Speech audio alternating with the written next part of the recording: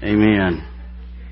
Well, thank you for the opportunity to be with you, and for Dave and Bob and Ron and all you guys that have helped lead. Thank you for that. And thank you to the church. You all have a wonderful facility, and I know you know that. But just a beautiful place to come worship and a wonderful fellowship of people. And so I've enjoyed it. I was talking with Ron this afternoon, and the thing that I miss most about pastoring is the fellowship. And, you know, I'm in a different church every Sunday, and I had, it's funny, I had one of my in-laws. Everybody's got that brother-in-law, don't you? You know, we don't name them by name. It's just that brother-in-law. We all have that brother-in-law. Yeah, you know. And he came up to me and he goes, "Well, how is it you're not preaching anymore?" And I went, number one, I said, "You don't understand what I do." But number two, I said, "Man, I'm preaching more now than I was when I was pastoring, just about, because I do, like this, a lot of revivals, a lot of conferences and things. So I'm preaching not only on Sundays, but several days during the week a lot of times. So the preaching part, I'm thankful and I'm honored, because that was the one thing I was afraid that I wouldn't get a lot to do. And I love to preach, and so I'm thankful for the opportunity to come and do a revival like this. But what I miss the most is the fellowship. And not being I'm in a church, you know, I'm a member of a church, and I told them, I said, I'm going to be the worst church member ever. In fact, when we joined that church, we had to join by video. Believe it or not, because I did not have a Sunday where I was not going to be somewhere for months. And we needed to join a church. I needed to be part of a local body of believers, and so I met with the pastor and we talked, and so it was unique for them. They'd never done that before, probably will never do it again, but it was kind of unique that we actually joined the church by video. And I told them, I said, I'm going to be the worst church member you'll ever have, because I'm never going to come, but we will send our tithe. But we do it online. I don't even go to the church to take my tithe. We do it online. So, I mean, the only time I'm ever at my home church now is when I'm invited to preach, when he schedules me to come preach at the church. So it's a different dynamic for me. So I appreciate the fellowship. Don't ever take for granted the fellowship that your church has. That's the point I'm trying to make. The beauty of being in Christ and being around Christian people and developing the friendships that you have is just an incredible part of the church. And so as one who doesn't get to partake of that very often, I miss that. So what I've enjoyed, Dave, is being able to preach to the same folks every night. And that's a blessing too. I miss that part of the ministry where you're preaching to the same people every week and getting to see lives changed and transformed and that kind of thing. So again, thank you for the opportunity to come and preach to you these evenings and for Sunday morning. And it is my prayer that, I know this is the last night of the revival that's been set aside as nights for the revival, but it's my prayer for you that the revival doesn't end.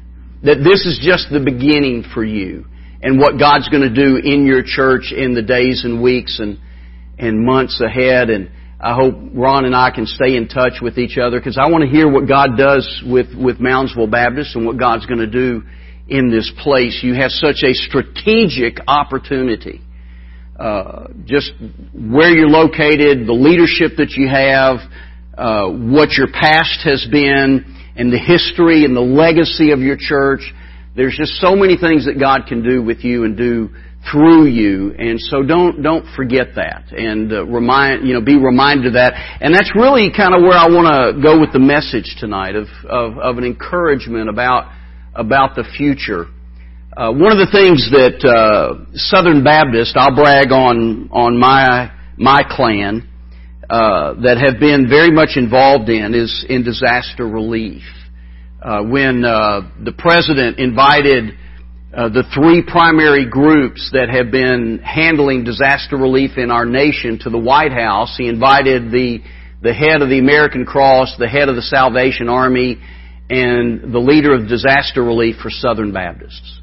And that's huge when there's 3 individuals invited to the White House, and one of them is who heads up disaster relief, the disaster relief organization we have for Southern Baptists. And so very proud of what's been going on, and the literal thousands of volunteers that we've sent to Texas, to Florida, the hundreds of volunteers that came to West Virginia. And you may not know that, but there were 16 other state conventions connected with Southern Baptists that came to work in West Virginia when the flooding happened in the southeastern part of the state, when the flooding happened nearby here. We have hundreds of volunteers that are, our guys are working in hundred. I'd mentioned that in those areas. And so, you may not know who they are, but we literally have hundreds of people here. We had set up a disaster relief unit at our office that met for a year, after the flood happened in southeastern West Virginia, and worked out of that office. We had training that went on. We were feeding. We fed, I think, at last count, it was like 150,000 meals, what we provided for people. My convention has spent several $100,000 just here in West Virginia in doing mud outs and rebuild and those kinds of things that are necessary in getting through and helping with the other things that go on with disaster relief. And so it's an important partnership that all of us have, that when a crisis happens, the Christian community comes together. And we work together to not only help people in the midst of the crisis, but to be able to share the gospel. One of our churches that's in the southeastern part of the state had different families that attended, and I know, Ron, you know, have had this. They had one family that attended that was kind of nominal in their attendance. They had their oldest child, little girl, was a middle schooler, and so she attended, youth functions every once in a while. And it was one of those kind of things that it would be so easy to forget about them. They weren't, it wasn't the kind of family when they walk in, they just kind of run the show and take over and everybody knows who they are, just a quiet family, but sort of nominal in their attendance. But there was a couple in the church. They didn't have a youth pastor. They had a couple that volunteered to work with the students. And this couple decided that they were not going to give up on these students. And they had the very active students, but they then had a little girl like this that was not always there and wasn't one that you would ever put into any kind of leadership or anything like that. But they said, we're not going to give up on her. And there were times they would invite her to something and she wouldn't come and they wouldn't see her for a few weeks, but they said, we're not giving up on her. Well, they invited her to a youth event that happened on the weekend, and it was during that weekend she gave her heart to Jesus.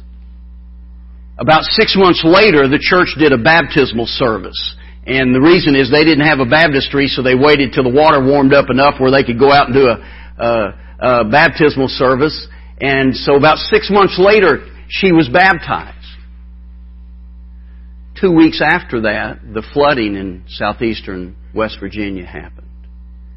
And if you know anything of the story of the flooding that happened there, the reason why it was so devastating was what meteorologists say is that there were two major storm cells that met and kind of collided, and because they were so full of water, they could not climb over the mountain. And so they literally these two storm cells together began to dump just a torrent of rain and water onto the mountain. So it was not just that the rivers and the creeks overflowed, but literally there was water pouring off of these mountains. And there were houses being swept that weren't anywhere near a creek, but they were swept off their foundation because so much water was coming off the mountains. Well, their house was near a creek, and the water rose. Some of the testimonies that I heard and people that I interviewed and talked with, it was amazing that literally within a matter of minutes, the water went from a little 6-inch creek to being 8 feet over its banks.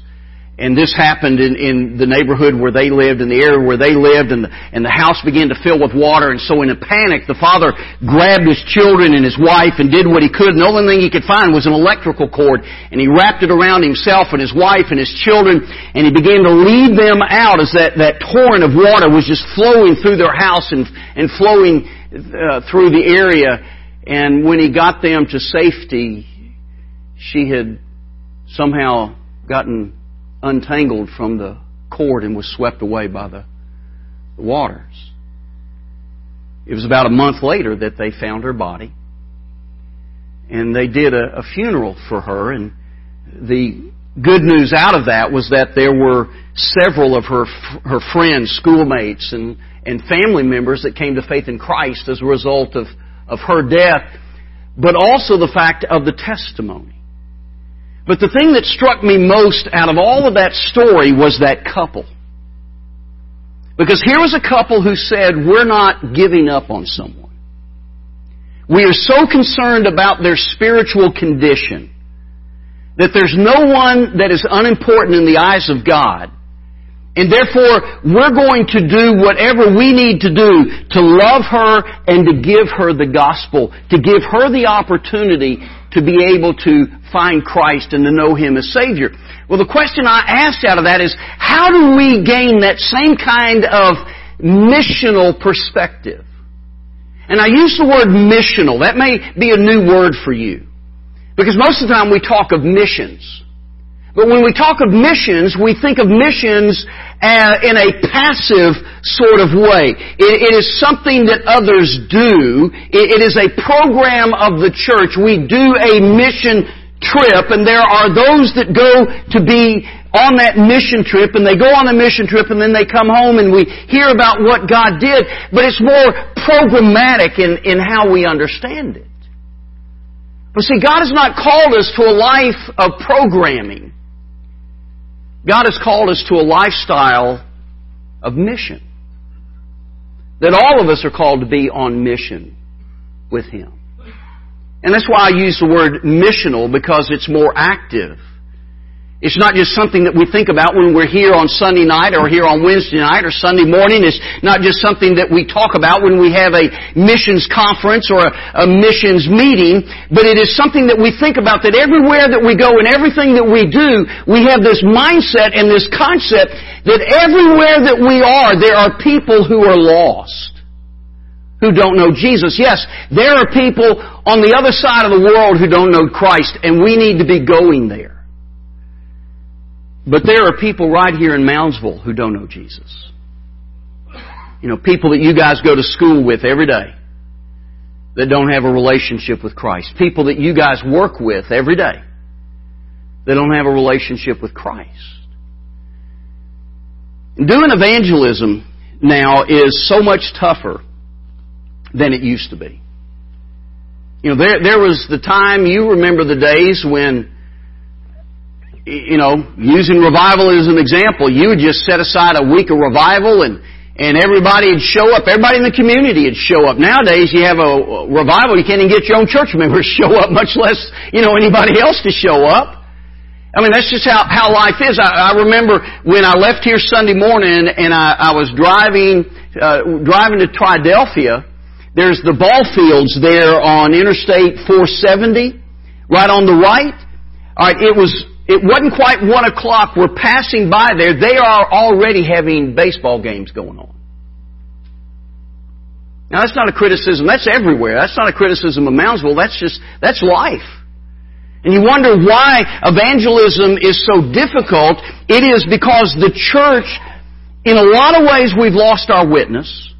In a lot of ways, culture has just ignored who we are, where it's not anymore when we can just say, here we are as the church, you come and hear about Jesus. That's not how we do evangelism anymore. It used to work like that.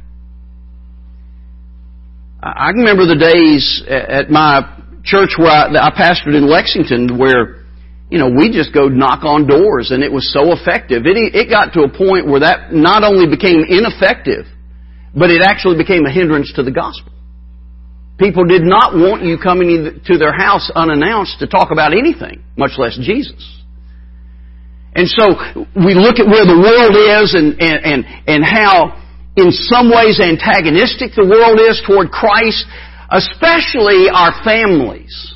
Don't raise your hand. Have you got family members antagonistic toward Jesus, toward you as a Christian? It's tough sometimes. And so what we often do as believers is we kind of climb into our little shell, our spiritual shell. And we forget about the fact that the reason why God has left us here on this earth is to be missional. To be about the mission of bringing people to Jesus. I want you to look at your Bibles at Luke chapter 5.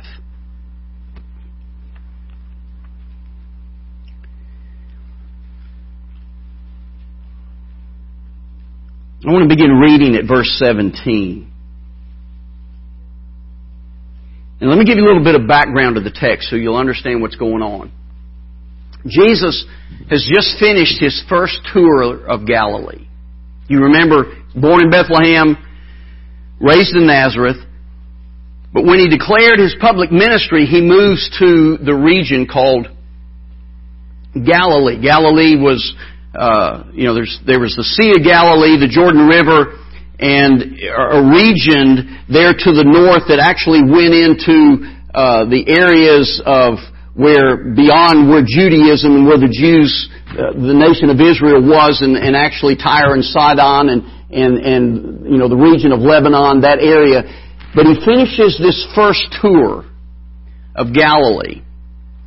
And He comes back to His home base. His home base is called Capernaum. That's the name of the city. It's a village. It's not an old town. It's kind of interesting. It was started about 200 BC, so it's not a really old village. Not like Jericho and other places like that had been around for a long, long time. It wasn't that old of a village. The word Capernaum literally means the village of Nahum. In the Hebrew, it's Kafar Nahum, the village of Nahum. Now, it'd be a neat thing if it was named after the prophet Nahum.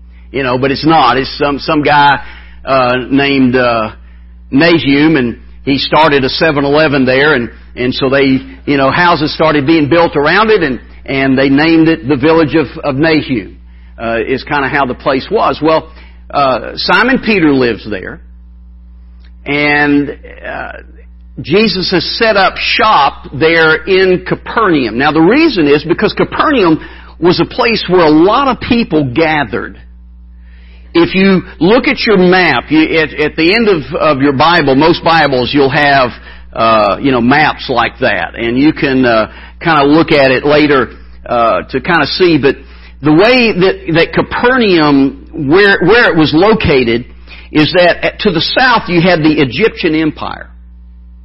And then to the north you have the Roman Empire. To the east you had what we know is Iraq or I'll pronounce it correctly, Iraq and Iran, but I'm from the south. It's Iraq and Iran. I'm sorry, I can't help myself. My wife's an English teacher, and every time I preach, she just sits there and cringes. Because I slaughter the King's English. But to the east, you've got the former Babylonian Empire, Persian Empire. And so you've got all of the main roads that you would go between all of those empires, all converged in Israel. See, people wonder, why in the world would God call this little sliver of land the Promised Land? Why would He send them to this little sliver of land? It is because everyone who did business and everybody who traveled eventually would travel through Israel.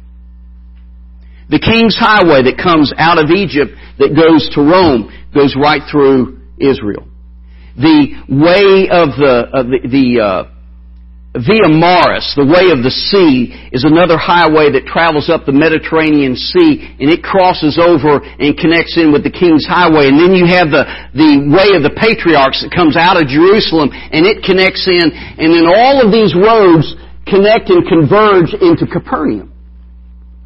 It's why Matthew set up his tax station. Remember Matthew that Jesus called to be one of His disciples? All right, he was a tax collector in Capernaum. So Jesus has finished His first tour there of Galilee. He's back at Simon Peter's mother-in-law's house.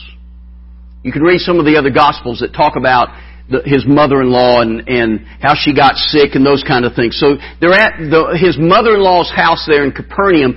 Simon probably has taken over the fishing business of his father-in-law. There are many scholars that believe that probably his father-in-law died fishing. It was a very dangerous business to be a fisherman on the Sea of Galilee. We're not talking about, you have a 80-foot yacht and you're out there with your rod and reel catching a few fish. I mean, it was a very dangerous business. No one knows for sure, but that's some of the speculation. But what we do know is that Simon Peter is a fisherman. Originally, he was from Bethsaida, and now he's in Capernaum, and he is a fisherman. Jesus has set up shop there. So here's how Luke introduces us. He says, now it happened on a certain day as he was teaching. Now you understand that, all right? He's finished this tour. He's been teaching and healing and ministering and speaking. So on one of these days, that there were Pharisees and teachers of the law sitting by, who had, and notice this, had come out of every town of Galilee, Judea, and Jerusalem. And then I want you to notice this. It says, and the power of the Lord was present to heal them. That meant anybody and everybody that was there at Simon Peter's mother-in-law's house could have their lives changed. The only difference would be how you would respond to Jesus. Understand tonight that whatever you need God to do in your life, God can do. The only difference will be the condition of your heart. Because the presence of God is here. Amen? And so we know that God is here to do something. Well, he says, behold, men brought on a bed a man who was paralyzed, whom they sought to bring in and lay before him. And when they couldn't find how they might bring him in because of the crowd, they went up on the housetop and let him down with his bed through the tiling into the midst before Jesus. And when he saw their faith, he said, man, your sins are forgiven you. And the scribes and the Pharisees began to reason, saying, who is this who speaks blasphemies? Who can forgive sins but God alone? Well, that's a really good question. Who can forgive sins but God alone? When Jesus perceived their thoughts, He answered and said to them, why are you reasoning in your hearts? Which is easier to say, your sins are forgiven you, or to say, rise and walk? But that you may know that the Son of Man has power on earth to forgive sins, He said to the man who was paralyzed, I say to you, arise, take up your bed, and go to your house. And immediately he rose up before them, took up what he had been lying on, and departed to his own house, glorifying God. And they were all amazed, and they glorified God, and were filled with fear, saying, we have seen strange things today. Now, understand the point of this story is to introduce us to the deity of Jesus Christ. You say, why did Luke include this story? And I don't mean story meaning make-believe story or made-up story. I'm talking about a narrative, a written narrative of what happened in Jesus' life. Why did he include this narrative in his gospel? The reason is because he is introducing us to the fact that Jesus Christ is God. He is not a God. He's not one of the gods. He is not a lesser God than who God is. He is as much God as God is God. I dealt with this last night. That you have God the Father, God the Son, God the Holy Spirit. God the Father is just as much God as God the Son, who's just as much God as God the Holy Spirit, who is just as much God as God the Father. There's only one God who distinctively reveals Himself in three persons. And so that is the purpose of what Luke is describing for us. If you go to the Gospel of John, you'll find that the entire Gospel of John, that the defense, the apologetic of what John gives in his Gospel about Jesus is the fact that Jesus Christ is God. 7 different times he identifies specifically where Jesus performed miracles, and John called them signs. He didn't say this was a miracle that Jesus did. He said this is the first sign. Why did He call them signs? The reason is because everything that Jesus did, nothing was arbitrary. Every miracle that He performed in order to show the world that He was God and that He was Lord over death, He was Lord over sickness, He was Lord over nature, He was Lord over crisis, He was Lord over all of these things. Everything He did. And so 7 different times, John says, here are the 7 signs of the deity of Jesus Christ. 7 different times He introduces Jesus where Jesus uses the personal name of God to identify Himself. It is the name I am. He said, I am the door. I am the good shepherd. I am the way, the truth, and the life. And then on the 8th time, Jesus said, before Abraham was, I am. And John says that at that point they sought to kill Him because He made Himself equal to God. They understood that Jesus was not just declaring that He was a Messiah. There had been Messiahs come and go. But Jesus Christ was claiming to be the Messiah who is God come in the flesh. And so that's why this whole question comes up. That's why they ask the question, well, who can forgive sins but God alone? And so Jesus says, well, which is easier to do? Is it easier to say, your sins are forgiven you? Any old fool can tell somebody their sins are gone. Doesn't mean they're gone.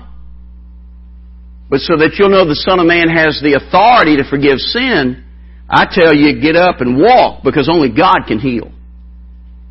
And they knew at that moment what Jesus was saying. They understood that. So don't miss the point of this story is to introduce us to the deity of Jesus Christ. But you have to also understand in the Scripture that every time God reveals Himself to us, there is always the human response. Stay with me. There's always the human response. See, it's not just enough that we step back and we say, well, I know Jesus is God. I know that Jesus is Savior. I know Jesus is Messiah. I know Jesus can do all these things. The real question is, how are you responding to that? Again, go back. It said that the power to heal was present there because of Jesus. And so there has to be that human response. When we understand who Jesus is, it demands of us that we respond to Him. That's where I want to focus tonight. Understanding the deity of Jesus, what is the human response? Well, it goes back then to that question, how do we become those missional Christians? See, the story here is about these men. Mark tells us there were 4 of them that brought their friend to Jesus. How do we get our friends to Jesus?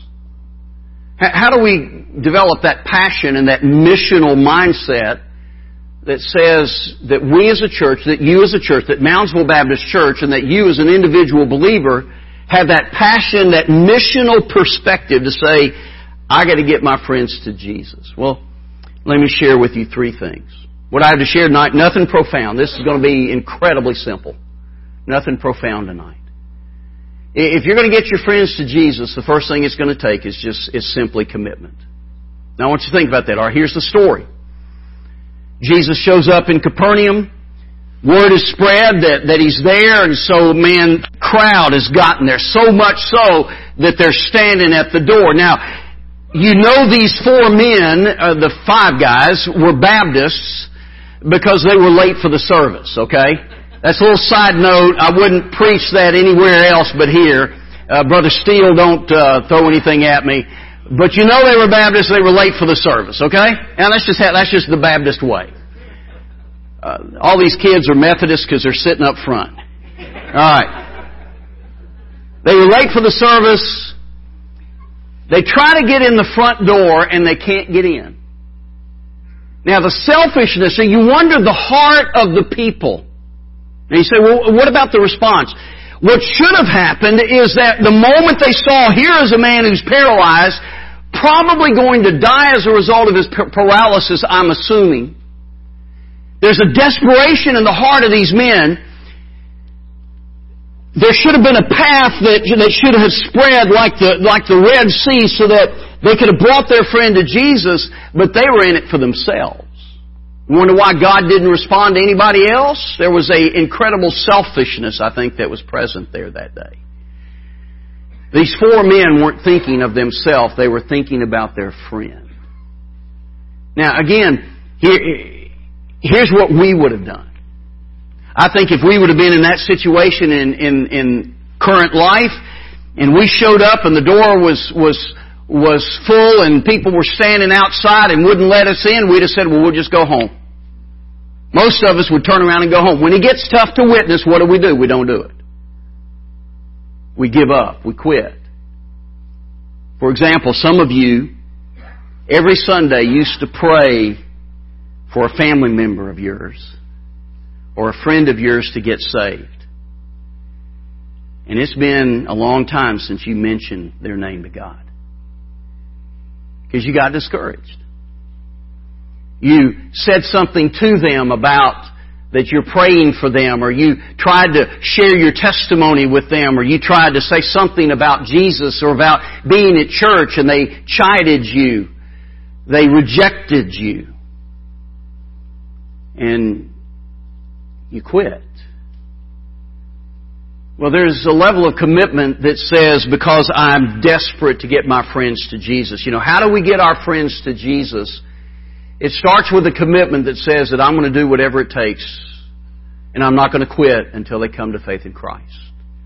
And so one of the commitments I'm going to invite you to make tonight, if you are one of those believers, one of those Christians that used to pray for a friend of yours and you hadn't mentioned them by name, you make a commitment tonight to say, God, every time I'm around you, every time that I'm praying, every time that I'm in church, I'm going to breathe my friend's name to you. I'm going to breathe my family member's name to you until they come to faith in Jesus Christ. And I'm not going to let anything ever discourage me again. So it's just a simple level of commitment that says, you know, how are we going to get our friends to Jesus? It's a simple level of commitment to say we're going to do whatever it takes to do it.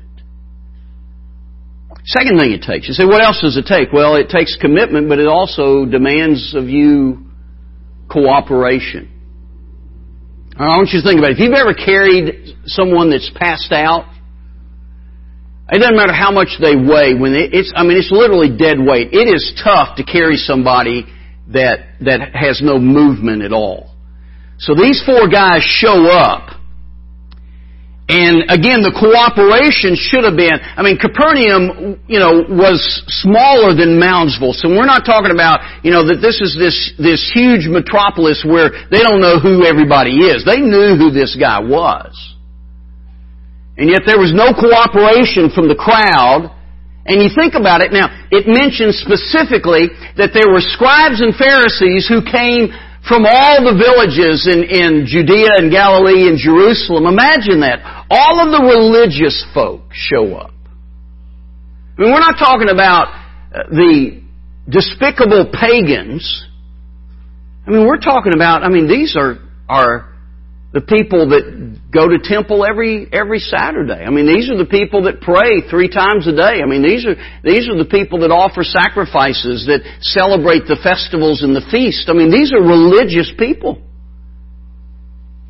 And you would think that if there would have been any crowd that would have gotten excited and said, man, here's a man whose life can be changed. Let's work together to get this man to Jesus. Instead, what do? They probably pressed in a little bit closer. So they couldn't get in. But these guys didn't give up. Because the way Luke describes it is, he says they climbed up on the roof and tore away the roof and lowered him down in front of Jesus. Now, in the more wealthier homes, Jewish homes, you would have a staircase that led up to the second story. The second story would be a flat roof, and you could spend time up there during the cool of the day. I have a feeling that a fisherman's house was not built like that. This was probably a thatched roof type of house. And so it had a pitched roof, and you can imagine how difficult that would have been, throwing ropes over, climbing up yourself, pulling the guy up. Ron, maybe a sermon sometime you need to preach is the faith of the man. Because if you have friends like I got friends, they'd have got me up on the roof and then let go of me just see how far I'd roll, before I stopped. Y'all got friends like that? So, I think it took a whole lot of faith for them to, for me, with friends I got, get me up on top of the roof, tear the roof off, and lower it down. Well, the simple truth that you learn from that is just a simple act of cooperation. If this church wants to reach people with the gospel, you've got to set aside your selfishness and work together cooperatively to reach people with the gospel. See, in every church, we're family. And then when you've been in the church a while, you find that niche that you really like. There's that ministry that you like, and it becomes important because it's ministered to you. Maybe your life has really been changed through it, and so you get really connected to that ministry. Well then, there's another ministry over here, and another ministry over here, and another ministry over here, and you're niched into this ministry, and then it comes time to talk about budget. And our ministry is not going to get as much as this ministry, or our ministry doesn't get as much attention. While we did a whole service promoting this ministry, you hadn't mentioned our ministry in weeks. And we get what? In the church, very territorial, don't we? Some of y'all laughing. I don't know anything about your church, but I probably know everything about your church, because people are people. And if I get a little close, a little too close, just say, "Oh me." Instead of saying amen, go, "Oh me." Alright? Don't mean to get too close. Don't run me out of here on a rail. But I just know how churches are. I've pastored churches a long time. Not as long as Brother Steele back there, but I'm riding his coattails. So, I know churches. I know people. I'll tell you this, I love the church. I didn't grow up in church. So I'm going to chase a little rabbit here just so you know where I'm coming from. I didn't grow up in church. And when I finally got connected to church, I fell in love with the church. I love what it means. I love what it stands for. But because it's family, let's admit it, we do things that sometimes are sort of silly. And one of those things is we get uncooperative.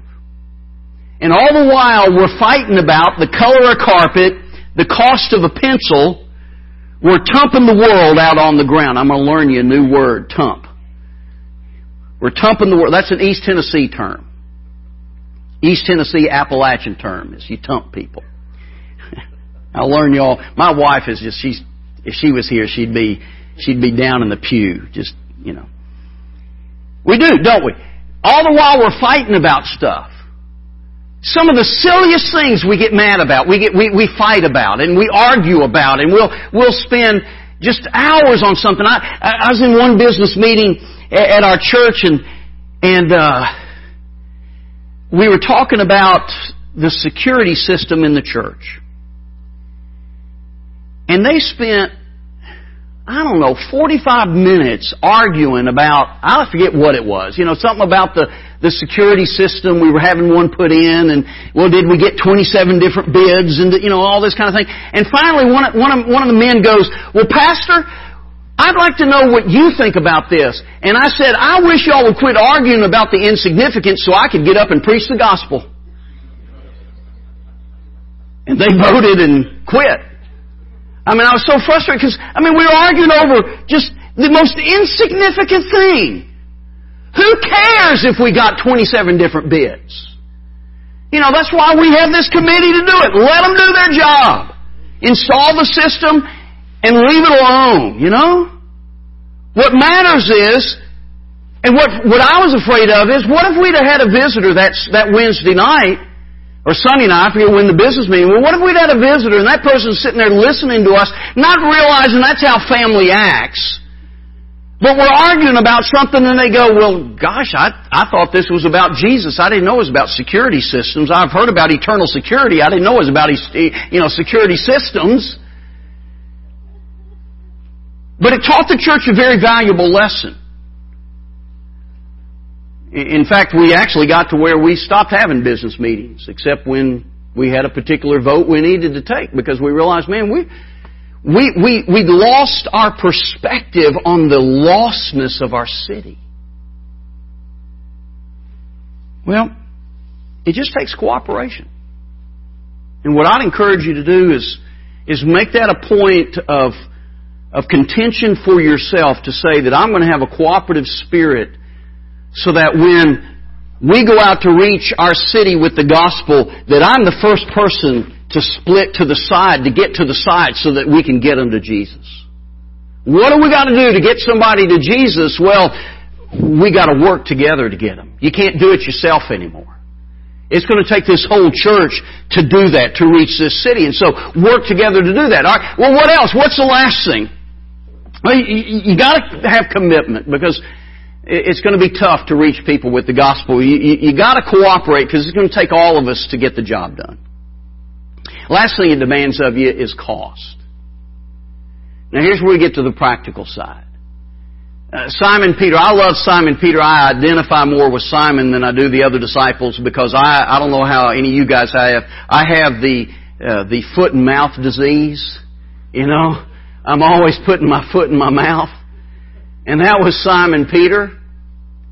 Well, I can imagine. Now, this is somewhat speculation, but I can imagine that when those guys are tearing off that roof and they're lowering that friend down, Simon Peter's sitting there thinking, who's going to pay for the roof?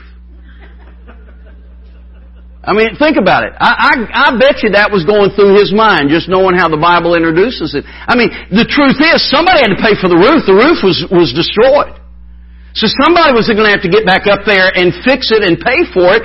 There's always a cost. Now, if all the cost was in reaching people for the gospel was money, that'd be an easy thing. We just take up another offering, you sing another song, and do like one of the first church I ever pastored. They passed the plate and somebody didn't give, and he passed it again, and the guy didn't give, and he said, well, if you're that bad off, why don't you take some? And that was my first introduction to an offering for someone that pastored his first church, had never grown up in church, didn't know how things were. I was a little bit taken by that. So all of it is money. You just pass the plate and we'll lift an offer until we get enough. I mean, that's easy. Throw a couple of bucks in the plate, win everybody to Jesus, I'm good. But see, there's a far greater cost to that, and you know that. There's the cost of convenience. I mean, it took a lot for you guys to be here tonight. Y'all got a science test tomorrow. I don't know if y'all know that or not. Your teacher called me. That's why she's doing her homework. See, I'm just joking. Y'all don't have a test tomorrow. I'm just joking with you. But I mean, you gave up social time. I appreciate these students being here because you gave up social time, you gave up school time, and you gave up a lot of stuff to be here tonight. I mean, it costs you something to be here. You adults, it costs you something to be here. You know, it costs you something to be here. So there's that cost of convenience. Well, to be a witness today sometimes is difficult, and there's that convenience cost where if I don't know how to witness, if you're afraid to witness, you know, maybe it is that you need to get some training on how to witness. Maybe you need to be given tools. Well, to learn those tools takes time. And so there's a cost to that. But if it's just a cost of convenience, we can work that out. We'll figure out a little bit of time to give, but I think the biggest cost is going to be the cost of criticism. Isn't it interesting? Let me kind of let you off the hook a little bit. Most of us don't witness because we're afraid. And the reason why we are afraid is because we don't understand spiritual warfare. You think about it, I fly a lot, and so a great time to witness is when you're on an airplane with somebody. You got to sit next to you, and for a 4-hour flight, I got to fly to California here in a couple of weeks, and I'll have somebody sitting next to me for 4.5 hours. Well, they ain't going nowhere, you know. And so it's a great time to witness. But we can sit there and we can talk about sports. We can talk about politics. I don't know if y'all know this. I went to Yale and I got me a jacket and bought it, and then I came home. And I was wearing that jacket one day, and a guy got on an airplane next to me wearing a Harvard jacket. So I got this Yale jacket, he's got this Harvard jacket, and so it was a rather interesting discussion, because he really did go to Harvard, you know. So, you can talk about stuff like that. You can talk about everything, and you don't mind talking about stuff, even things you disagree on. And then, man, the Holy Spirit's just all over you, saying you need to say something to them about Jesus, and you start to, and you just clam up, and you wonder, why am I so afraid? It is because at the moment that you begin to share your faith, you enter into a spiritual battle. So don't beat yourself up over the fact that you're afraid to witness. Every time you sense that fear, it is because you are wrestling with the souls of men and women. And there is a battle that goes on. Well, what we've got to do, that's why cooperation is so very important. See, here's something I'll challenge you to do. This challenge I'll give to the students. You notice it took 4 people to get one friend to Jesus. All right, there's 4, 8, 12, about 14 of you here tonight. But I know y'all got several more that go. Why don't 4 of you get together and identify several friends that you have, that you mutually have? And say, where are they spiritually? And then why don't we get together and we're going to pray for them by name? And then we're going to build a relationship with them. And through that relationship, just tell them about our story of how each of us came to Christ. And you do it together. It's a whole lot easier together than it is by yourself. That's why cooperation is so important. I would encourage you adults to do that. Get together in small groups and identify people. In fact, do this. Make a list of 10 people that live here in Moundsville that you don't know their spiritual condition. And then get together in groups of 4 and begin praying for those 10 individuals, and then strategize, how can we reach that person with the gospel?